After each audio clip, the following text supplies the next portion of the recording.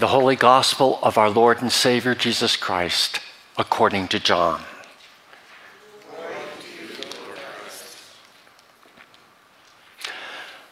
Jesus told his disciples, "Do not let your hearts be troubled. Believe in God, believe also in me.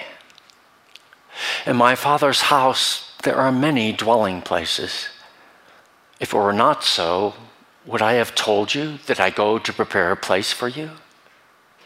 And if I go and prepare a place for you, I will come again and will take you to myself, so that where I am, there you may be also. And you know the way to the place where I am going." Thomas said to him, "Lord, we do not know where you are going. How can we know the way?" Jesus said to him, "I am the way and the truth and the life. No one comes to the Father except through me. If you know me, you will know my Father also. From now on you do know him and have seen him." Philip said to him, "Lord, show us the Father and we will be satisfied." Jesus said to him, "Have I been with you all this time, Philip, and you still do not know me? Whoever has seen me has seen the Father. How can you say, 'Show us the Father'? Do you not believe that I am in the Father and the Father is in me? The words that I say to you, I do not speak on my own, but the Father who dwells in me does his works. Believe me that I am in the Father and the Father is in me. But if you do not, then believe me because of the works themselves. Very truly, I tell you, the one who believes in me will also do the works that I do, and in fact, will do greater works than these, because I am going to the Father. I will do whatever you ask in my name, so that the Father may be glorified in the Son. If in my name you ask me for anything, I will do it." The Gospel of the Lord.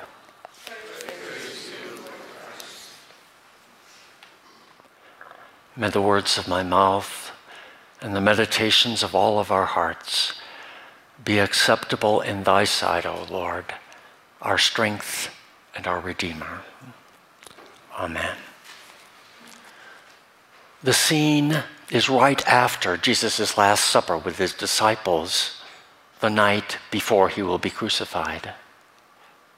Jesus has just told the disciples that he, their teacher and master, will be leaving them soon.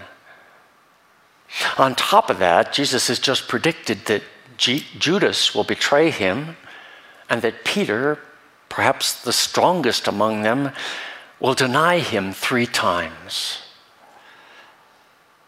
The future for these disciples is looking pretty bleak. They must be feeling discouraged, disheartened, perhaps even hopeless.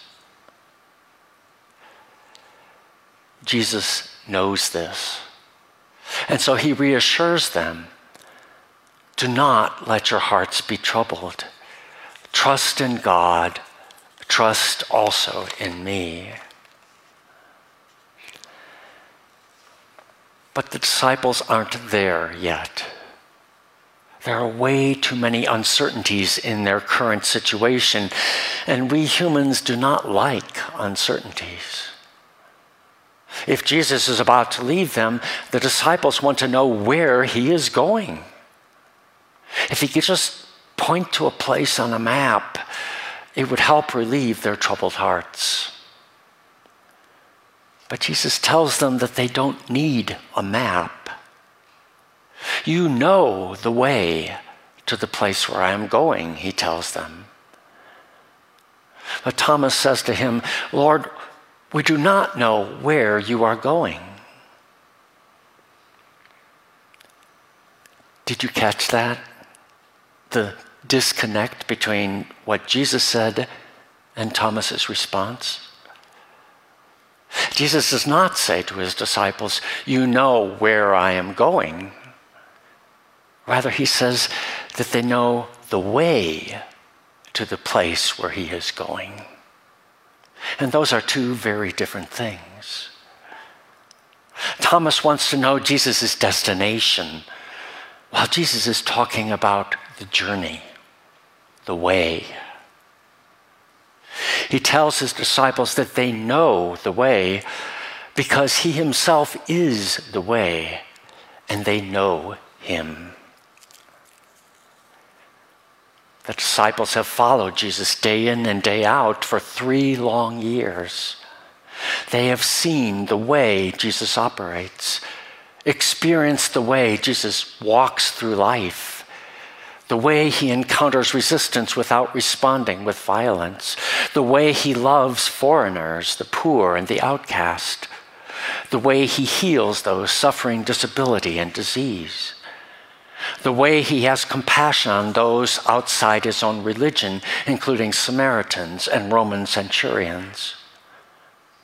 The disciples have experienced the way he restores dignity to those whom society has shamed, the way he follows the intention of the Jewish law while disregarding the nitpicking parts of the law, and those parts of the law that advantage only the rich and powerful while disadvantaging the poor and powerless. Thomas and the other disciples may not know where Jesus is going, but Jesus tells them that they do know the way to wherever he is going. And yet, Thomas is still not satisfied. How can we know the way? He asked Jesus. I imagine that Thomas has in mind once again a map, and he wants Jesus to take a highlighter and trace the roads leading to his destination. But when Jesus speaks of the way, he isn't talking about roads on a map. Jesus isn't asking Thomas to know the way like one knows the roads on a map, but to trust the way. I am the way and the truth and the life, he says. No less than 6 times in the Acts of the Apostles, we read that the kind of life lived in Christ's love, compassion, and forgiveness is simply called the way, with a capital W. St. Paul himself tells the Roman governor Felix that he, Paul, is a follower of the way. And our own presiding bishop, Michael Curry, says that to be a Christian is not to profess some belief or creed, but to walk in the way of love. And he has made this way of love the central focus of his term as the presiding bishop of the Episcopal Church.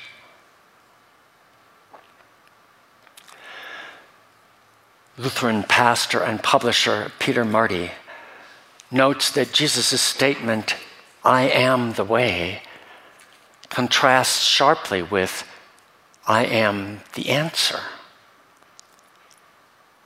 The difference between the two self-descriptions is huge, Pastor Marty writes. "I am the way" invites grand adventure and openness to all of the ambiguities and doubts that go with a journey along uncertain paths.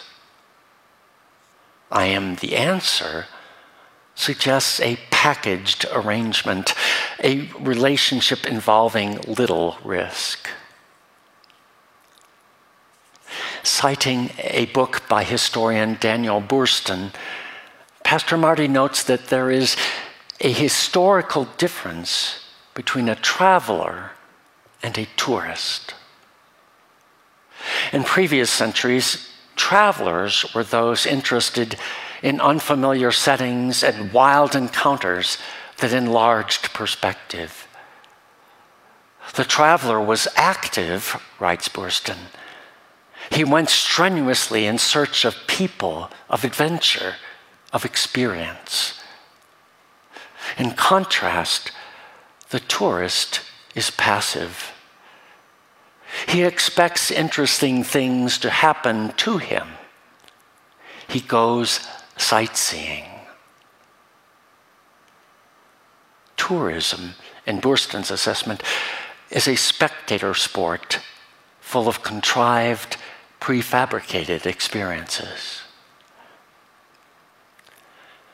Travel comes from the same word as travail, meaning trouble, work, or even torment. A traveler takes risks, plunges into diverse cultures, and seeks to learn local customs. Unplanned experiences are the traveler's norm, sometimes involving challenging exploits. Travelers eat whatever food is placed before them. They aim to learn as much of the language as possible. Shopping for souvenirs plays no role in their ventures. A tourist, on the other hand, sacrifices less. The word tourist, from the Latin tornus, literally means one who goes in circles. A tourist is a pleasure seeker who passes through different exotic experiences only to return to a comfortable bed at night. Insulated from the noise, the smells, and the local people, a tourist's circle is complete once back home, unpacking mementos and sharing photos. Pastor Marty challenges us who are members of the church to be travelers rather than tourists. Travelers, he writes, come to church to immerse their lives and refocus their values. They want to breathe the language of faith and know the way of Christ, even if travail may be part of the bargain. Tourists show up for a more passive experience. They spectate and consume. Pastor Marty asks, will our path as followers of Jesus be a journey rich in wild mystery, full of unknowables and incomprehensibles? My friends, you have heard me say over and over that Bible translators do us a grave disservice when they translate the verbal form of the word faith in the original Greek New Testament as believe. If there is a word in the English language that accurately reflects the Greek verbal form of the word faith, I would argue that it is not believe, but rather trust. Do not let your hearts be troubled, Jesus tells his disciples. Trust in God. Trust also in me. To trust in Jesus does not require that we know his destination, but rather that we trust in him who is the way. It has been said that the opposite of faith is not doubt, but certainty. So often, we Christians want to know answers and factual truths rather than trusting in him who is the way and the truth. A Christian tourist seeks knowledge, answers, and a destination. A Christian traveler sets out on a journey not knowing what she will find or experience, willing to take a risk and enter with courage into the mystery of what lies ahead, because she trusts that Jesus is the way, the truth, and the life. My friends, we live in a time and in a world where there are uncertainties and unknowns galore. And since we humans are not innately comfortable with uncertainties and unknowns, we tend to grab for whatever certainties we can find, however tenuous and unfounded they may be, and hold on to those certainties as if our lives depended on them. Now, I believe, my friends, that this is a source of much of our intransigent partisanship and polarization today. We're not willing to let go of our certainties, even though they may be objectively unsubstantiated or even groundless. Like tourists, we have arrived at our destination and have found what we have expected to find.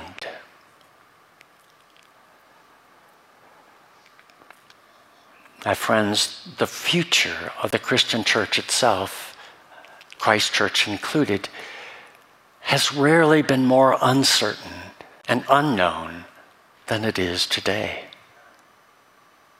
And so the temptation for us, myself included, is to cling to what we know. But Jesus doesn't call us to a certain destination. Rather, as he did when he called his first disciples, he simply says to us, "Follow me."